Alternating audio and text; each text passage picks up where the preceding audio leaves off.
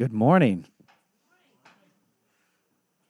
If I've had a chance to meet you, my name's Joe, and one of the pastors here, and I'm honored that I get to share a few words with you, and hopefully God can take them and do something with them. I don't know what that'll be for you, but I'm excited about today. I'm going to share some stuff. I'm going to be a little vulnerable.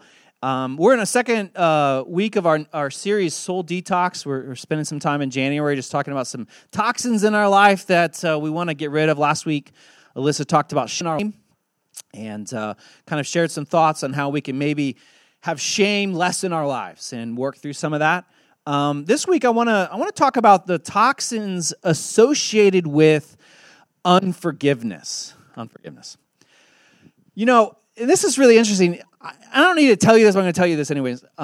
It is entirely possible for someone to come up here like myself and to talk, to share some stories, maybe even some profound thoughts that you're like, oh man, that's brilliant. Or maybe say something that God uses. It's entirely possible for all of that to happen and for it to have no impact on the person up front. Okay, so you know that, I know that. We've named it out loud. That's sometimes when I preach, and I'm sure if you ever speak publicly, you've got to you're sharing something and someone needs to hear it, not necessarily you. Today though, this week especially, and I'm not exactly sure why, I wanted, and I don't think there's anything wrong with that, right?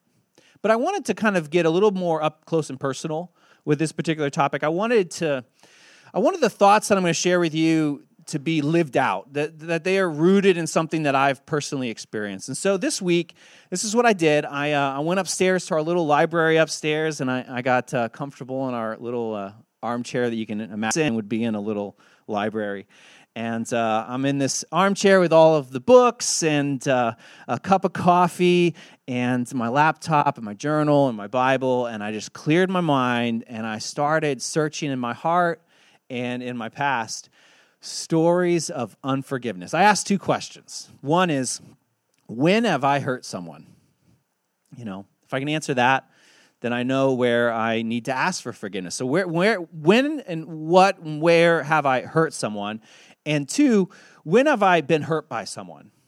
You know, if I can answer that, then I can really kind of look for those places where I need to give forgiveness.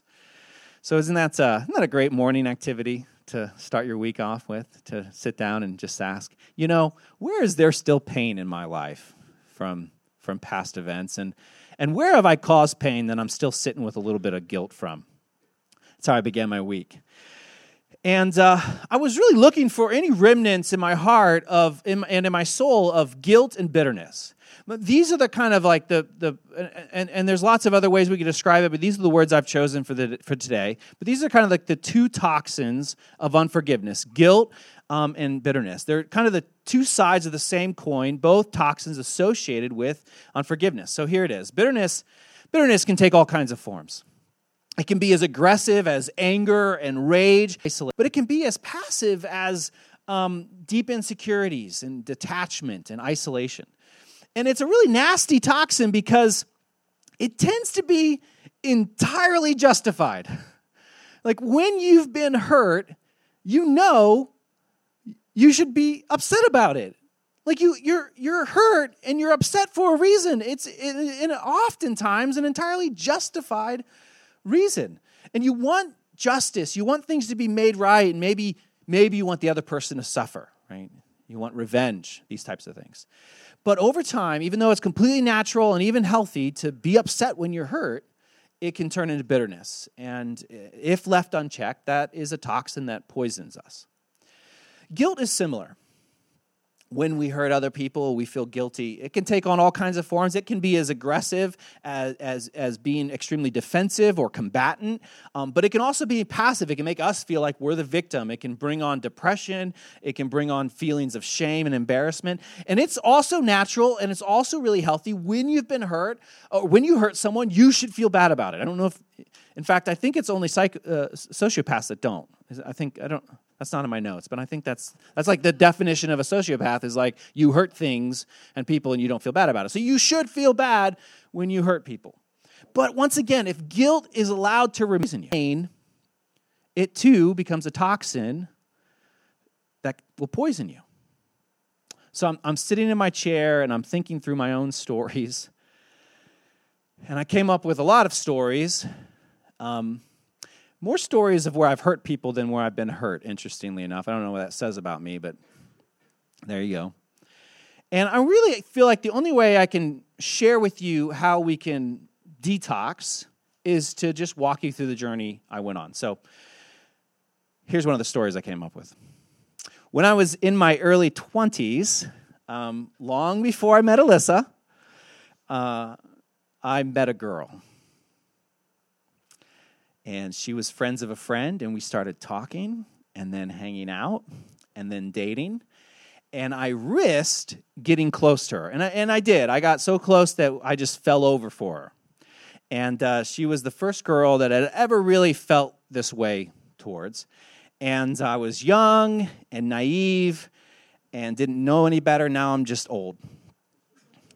But after dating for a couple of months, I went away. I was a youth pastor at the time, and I took our youth group on a mission trip, pretty classic thing to do. And on my way home from Tennessee, where we were serving on this mission trip, I called her, and she was crying, and she wouldn't tell me what she was crying about. She was very, very upset. I can be very persuasive, though, and I got her to talk, to finally confess. And it turns out, first off, let me just say, this is an entirely true story. Okay. Turns out, she's at the airport, and she's moving to New Orleans. And she's moving there. She's not going just for, a random visit. And she's not moving there because she's always wanted to live there, although that might have been true. She's literally moving there because it was her way of breaking up with me. Yeah. And I don't know what kind of person I am that someone has to move to New Orleans to break up with me, but maybe now you know more about me than you want to. But friends, and this is a true story. This actually happened, and as strange and even maybe funny it is now to even me, imagine a young 20-year-old whose girlfriend moves across the country to get away from them. So I'm sitting in my library this week, and I'm trying to search for the pain left from people from past hurts and any times that I might need to forgive someone. And this story came to mind, and so I could still remember what that pain felt like. For weeks, I was depressed, and it was just a really difficult thing to comprehend. And so I reflected, and I'm talking about unforgiveness today. So I asked myself the question that I'm going to be honest with you, I had never asked before in this particular story. Had I ever forgiven her? Now, don't get me wrong. I've moved on. I've healed. I mean, I don't think of this story. It doesn't come to mind. I literally have to sit down and think of past hurts in order for this story to come to mind. So I'm fine. This isn't some sort of strange public confession where I'm not ready to be healed. But now I'm asking the question, have I actually forgiven her for what she did? It's not the best way to break up with someone. And even more than that, what does it even mean to forgive her at this point? And if I haven't forgiven her, do I risk small bits of this unforgiveness toxin in my system? And is it hurting me in ways that maybe I'm not even aware of? That's one story, one to consider. And I considered it. And so then I thought, well, let me flip the coin and see what I can find on the other side. Here is one story. Growing up, I had a friend, a close friend, best friend, and he had spent a lot of time volunteering at the local youth center, same as me. We volunteered there all through high school together. We volunteered into college, and even after college, we worked and volunteered at different times at this youth center. My one time back in high school, my friend developed this crush on a girl.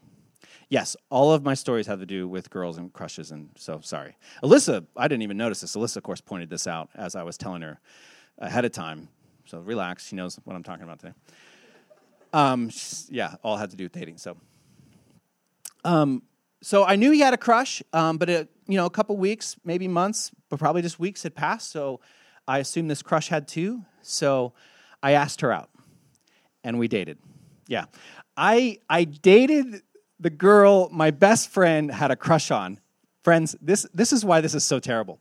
Think about this. If you're in like a very like civilized society, this is wrong. But even if you're in prison and you've killed someone, and I told them I dated the girl that my best friend had a crush on, they would be like, seriously? You know, like in all classes of society, this is the wrong thing to do. And this is the worst part. It happened again years later. I dated a different girl that he had. I'm not telling you this as some sort of unhealthy public confession. I'm telling you this because I sat down this week and I asked myself, where have I been hurt? Where I've hurt people? I came up with a lot of stories. This is one I'm comfortable sharing with you, okay? And I'm sitting there. Now, here's the thing. My friend ended up getting married, actually just, I think last year or the year before. Met a girl, fell in love with her. I saw the relationship blossom on social media. And, of course, all the guilt from what I, came back up. And so I reached out to him. We had gone our separate ways, and we weren't on non-speaking terms. But I reached out to him. I said, I'm so happy for you. And I just want to say, man, I was a real jerk. And I laid it out, and I asked for his forgiveness. And he was so understanding. He's a great guy. He really is. And he forgave me. Much better person than I am. But even with sort of his forgiveness, I'm sitting there thinking about this, and I still had to ask the question. I still wonder, does he really forgive me? I think we all maybe wrestle with that when we've hurt somebody, don't we?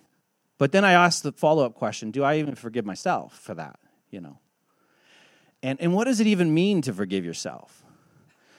I'm confident in God's forgiveness, but what does it mean for me to forgive? And if I haven't forgiven myself, is there still some unforgiveness toxins in my life floating around somewhere in my system that is hurting me?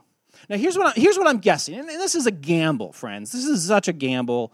I'm a risk taker, so I'm taking it, and I could be wrong, but I'm guessing that if you sat down and you asked yourself, where have I been hurt, and when have I hurt someone else, you could come up with stories too. You could. Some of you, maybe not. I don't know. You're that good of a person. But most of us, if we're honest, if we sat down and really thought about it, yeah, we've been hurt, and we've hurt people. In fact, if I was to guess what those stories looked like, or where those stories might live, I would guess, and I could be wrong here too, but I would guess there's a good chance that they'd be housed in one of four places. This isn't an exhaustive list, but this is just what I've heard from this community, some places where hurt tends to find themselves. The first one is this: with a significant other, a spouse or a girlfriend. Hurt often happens in the relationship, intimate relationship with a spouse or someone you're dating. In fact, I would say you can't date or marry someone without needing to give and receive forgiveness. It doesn't happen. So if you were to think of some stories where you've caused hurt or where you've been hurt, there's a good chance it involves somebody you were intimate with. 2, I would say with your parents or your family. Personally, hurt often found, and this is something that I've noticed in a lot of stories. I'm talking real personally here. There's people who've been really hurt by their family, or they've been really hurt by their parents, really hurt by their dad, or by their mom, or the relationship that they had. Number 3, and this one kind of surprises me, but this is just true for our community. It might not be for every community, but number 3 is with the church or with a person of faith. That hurt has shown up in people's lives, in this community especially, where they've been hurt by the church, by a person of faith, by maybe a particular pastor, or maybe even by an entire denomination, and there's hurt, and maybe even bitterness. And the last one, of course, is just friends and peers. Hurt can easily show up not just with family, but with people who are like family. And because in each of these, whether it's your spouse or your parent or your friend or your church, they all have the same thing in common. Each of these has the ability to hurt us because we've risked getting close. Friends, guilt and bitterness is a result of hand-to-hand combat. It's because you got close enough to get those kinds of wounds. So here's what I have to say to you first off before we go any further. If you've ever felt guilt or if you've ever felt bitterness because of a close relationship, I want to say congratulations. You risked being known. You risked being in a relationship process, which is a scary thing to do, but you did it. You showed up, you got hurt in the process, but that's good. And here's what I'm trying to say. The solution to being hurt, to guilt or bitterness or either side of the coin isn't to avoid people. It might be avoiding some people for some seasons of your life, but the solution isn't to choose to live as a hermit. It isn't avoiding relationships at all. The solution has to be where you keep being brave enough to show up. And when problems arrive, you offer forgiveness, you receive forgiveness. Isolation isn't the answer. Forgiveness is. So here's the thing about forgiveness. I spent this whole week kind of wrestling with forgiveness and trying to wrap my mind around it. And it's one of those things that you think is like really simple to understand until you think about it. And then you're like, what is actually going on here? I looked it up, of course, Googled it. Simple definition would read something like this. Forgiveness is when you stop feeling angry or resentful towards someone for an offense, flaw, or mistake. And you know what? That makes sense. But for me, that feels a little bit more like a description of what happens when forgiveness has already taken place. You know, like, I know forgiveness has happened because I'm no longer resentful, right? So it doesn't really help me understand what it is or how to get there, unless I'm just to will myself to no longer be resentful towards someone, which doesn't feel right.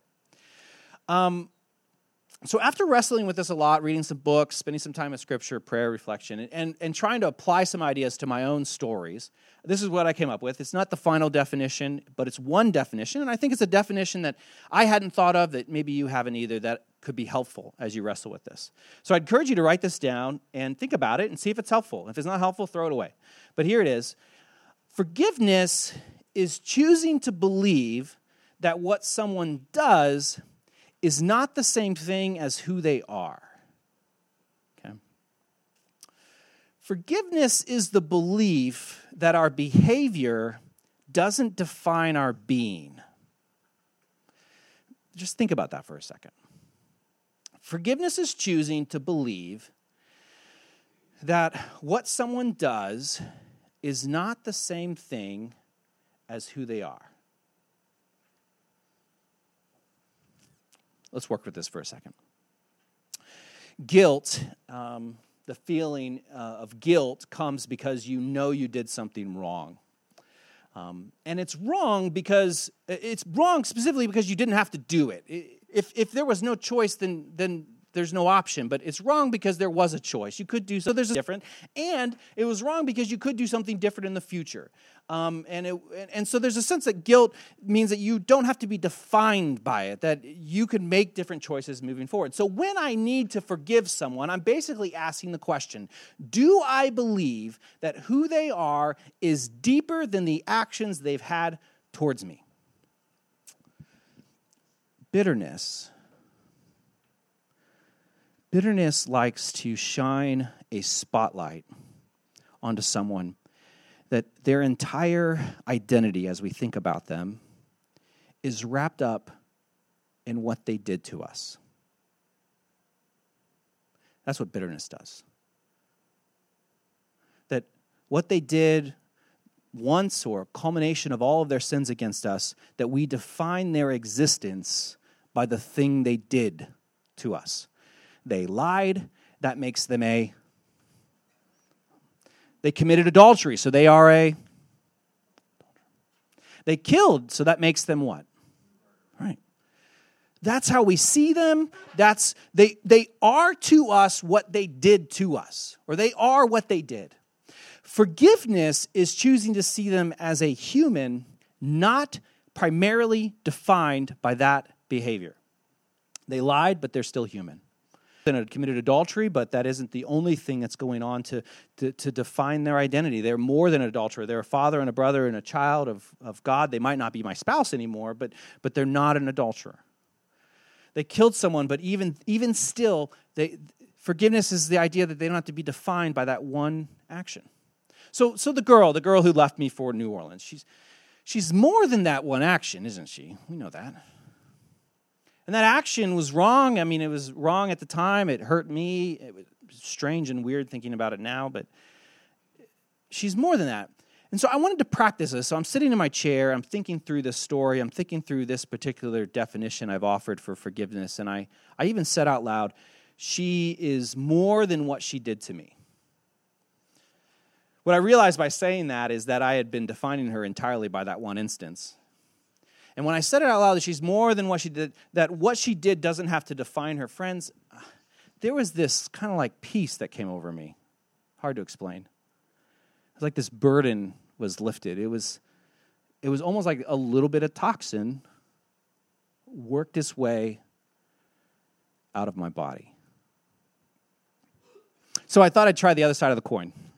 Asking for forgiveness when you need it, the other person, you're asking the other person not only simply to forgive you, you're essentially asking them, will you be willing to define me not simply by this one thing I've done against you, right? I'm asking you to think of me as something more, which is actually a really courageous thing to do, to ask someone for forgiveness. It's bold. It's bold. You're saying, I want you to know that what I did was wrong, and I clearly hurt you, and I'm feeling that hurt too, and I don't want to do it again, which is another way of saying what I did isn't who I am. So I sat in the library this week, and I asked myself, specifically with the story I shared, have I actually ever forgiven myself? Do I believe that who I am isn't the same thing always as what I've done? And let me just tell you that I don't know that I entirely believe that. I'll just be straight with you. I'm not sure that I'm convinced. I'm not buying, I'm not drinking the Kool-Aid yet. I'm like, no, what I do is a big part of who I am, right? But I thought, you know what? I have a big enough imagination, I'll just pretend to believe it for a few moments to see how it feels.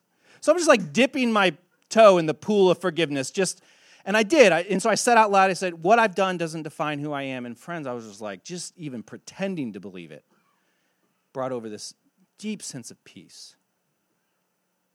Almost like this toxin was being worked out of my soul.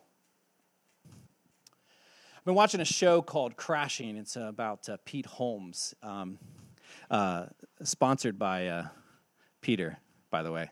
Your HBO pass. Thanks. That's probably inappropriate to say. Unethical? Whatever. He's an evangelical that was raised in the church. Very nice guy, very proper, very, very clean cut, all of that. And he wants to become a stand-up. So he enters the world of stand-ups with all of their, crash behaviors and rude jokes and drugs and parties and all that.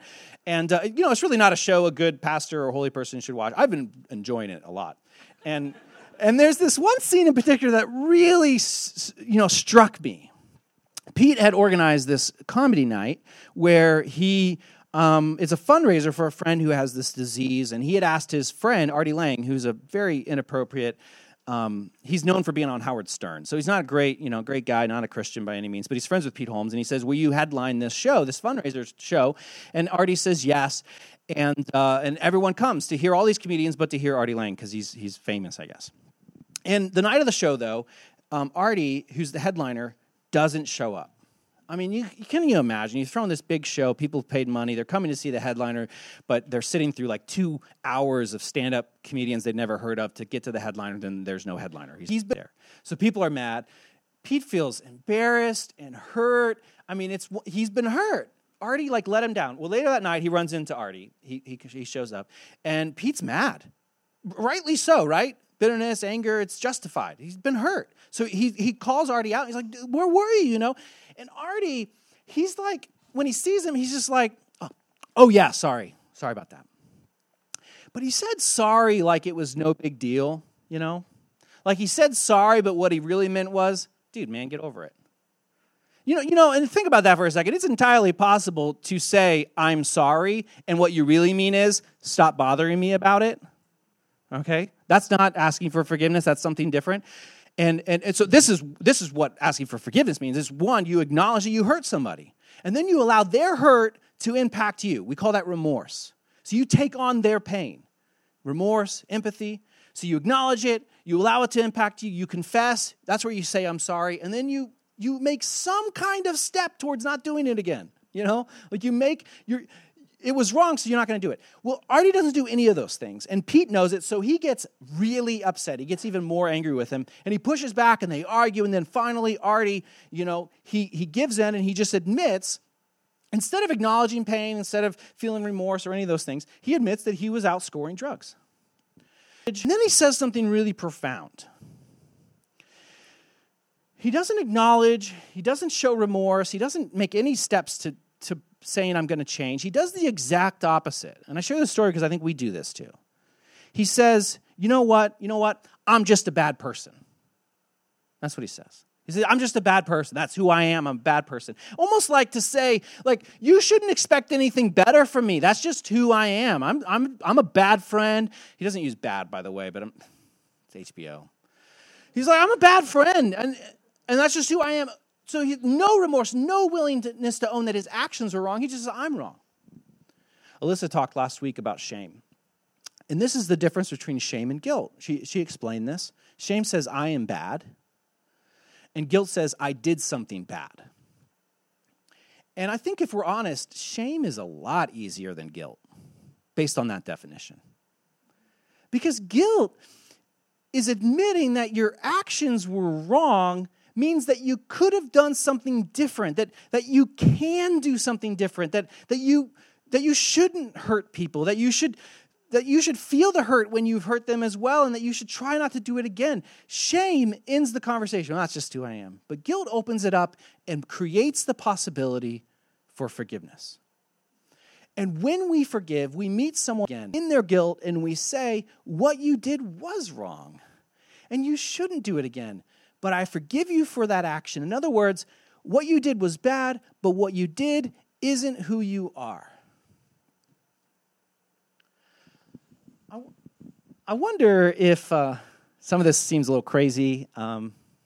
In fact, I wonder if it even feels a little unfair to separate people's identity from their behavior.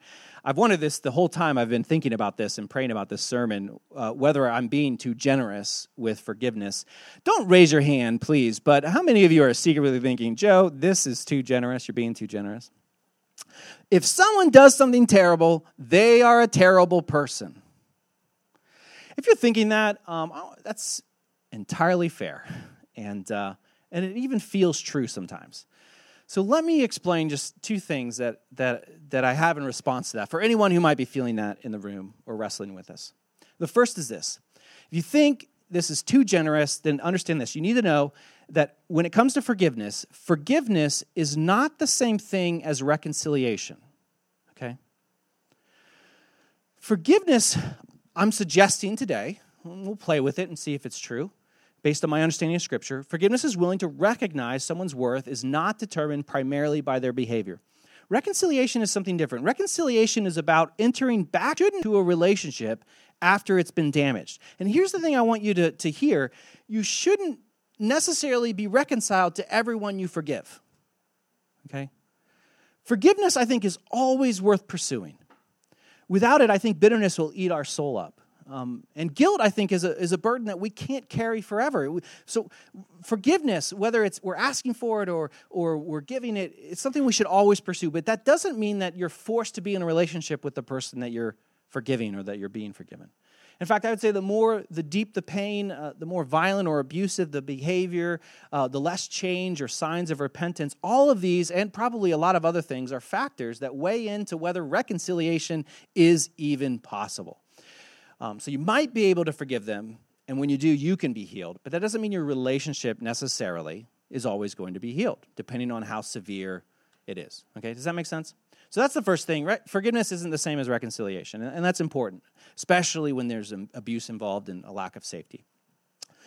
But if you're still thinking this is too generous, that's fair as well. But you need to understand this. This is not my idea. I didn't come up with this. This is what Christianity teaches. This is how God sees the world. And so it might be too generous. That's just because God's too generous. And I can't help you there. That's just God is that generous. God is willing to look at us through Jesus and say what you do doesn't define who you are. Doesn't matter what it is. Scripture teaches us that humans, no matter who they are or who they've hurt or what they've done wrong, that they have inherent value, that their value and their worth, that your value and your worth is not tied to what you do or don't do. In fact, I would say this. This is the heart of the gospel. No amount of good will be good enough to make God love you more, and no amount of bad will be bad enough to make God love you less. Might be hard to believe, but that's the heart of the gospel. In fact, if you want to understand the gospel, or the power of the gospel, then imagine this. Imagine a world where the worst of sinners, like the man on death row for doing the unimaginable things to the world's most vulnerable, imagine someone like that, and imagine a world where his actions weren't the final sentence on his identity, where even him or her, if he wanted, could be forgiven and given a clean slate. Imagine a world where the worst actions imaginable weren't the final sentence on someone's soul. A world where one's actions could actually be forgiven in miraculous ways. They were changed. If you can imagine a world like that, friends, you have taken a giant step towards understanding the kingdom of heaven that Jesus talks so much about. The very kingdom of heaven. Now, this isn't the world as we know it, but it's the world as God is creating it. It's the world that God is ushering in through Jesus and through us, a world that is defined by grace and love. And this is what it looks like. One time Jesus was sitting with some really just uptight, judgmental, probably in a bad mood, religious people. He's hanging out with them. He hung out with them all the time. And they're getting all really super stressed out because in walks into the room a prostitute who sits at the feet of Jesus. So you just got to imagine a sex worker coming into a board meeting of a nonprofit and sitting at the president's feet, or something like that. Very inappropriate. And like, what is going on here? And everyone and the person being really nice to them, right? So everyone couldn't believe that Jesus would interact with such a sinful person because she did sinful things, she did terrible things, so that makes her terrible, makes her a sinner, right?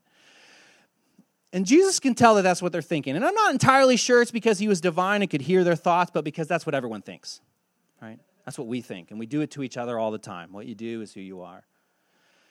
But that's not how Jesus sees her. So he tells them a story, very simple story. I love this. He's sitting in a room with all these uptight religious people, and this prostitute's at his feet worshiping him, and he said, it's like, perfect time for a story, everyone. He says, let me tell you a story of these two people. They were in debt.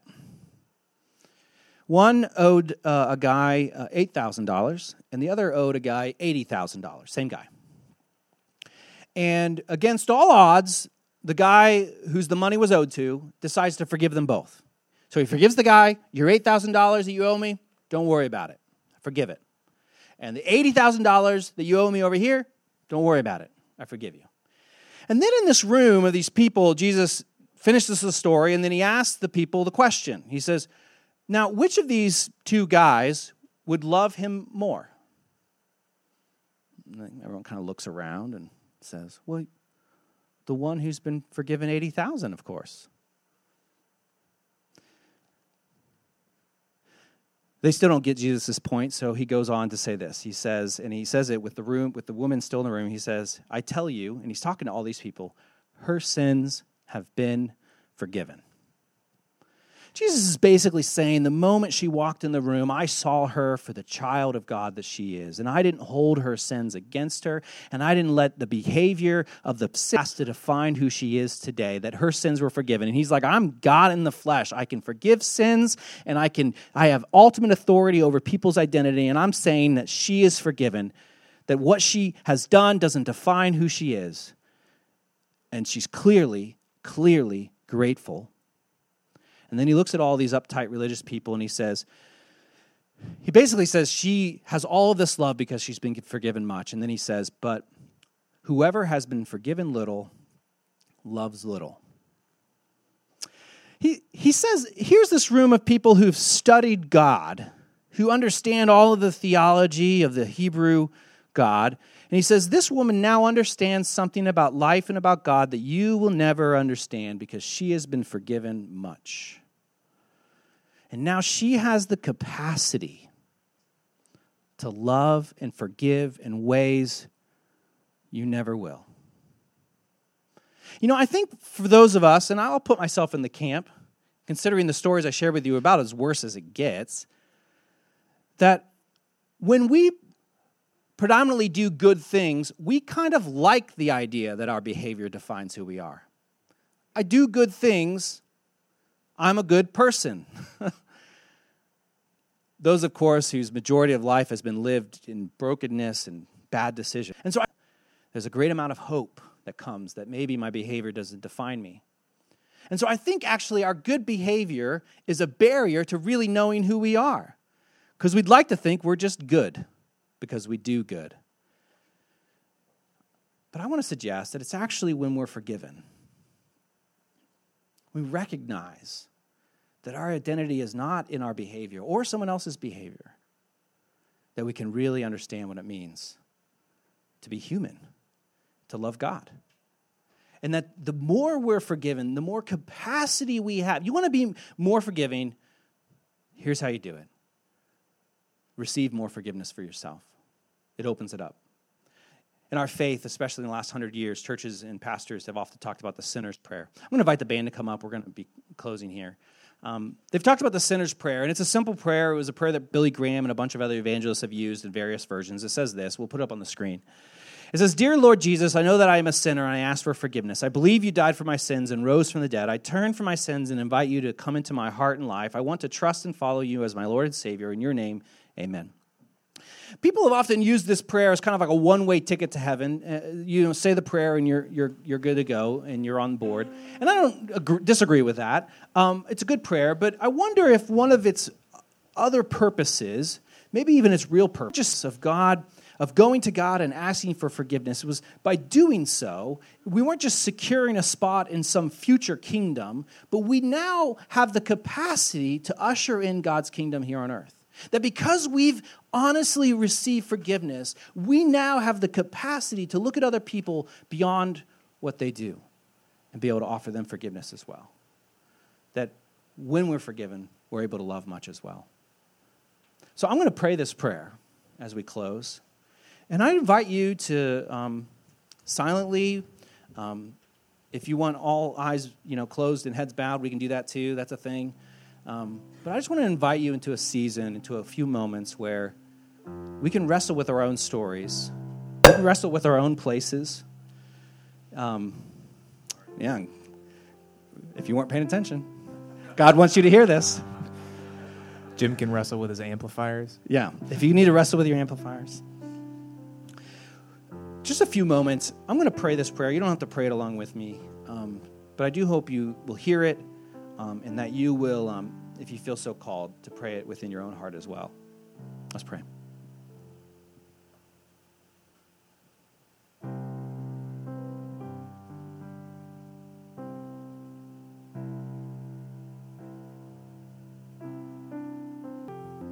Dear Lord, I know that I am a sinner, and I ask for your forgiveness. I believe you died for my sins and rose from the dead. I turn from my sins and invite you to come into my heart and life. I want to trust and follow you as my Lord and Savior. Lord, forgive us our sins as we forgive those who sin against us. In your name, amen. Will you stand with me? As we close, I do want to let you know that if you find yourself reaching out to God for the first time or for the first time in a long time, we have a baptism service coming up in a week or two on January 27th. We'd love to just have you be a part of this cleansing, symbolic, and very real place where God meets us to experience new life. If you want to learn more about that, just reach out to us, and we'd love to share that with you. Let's sing.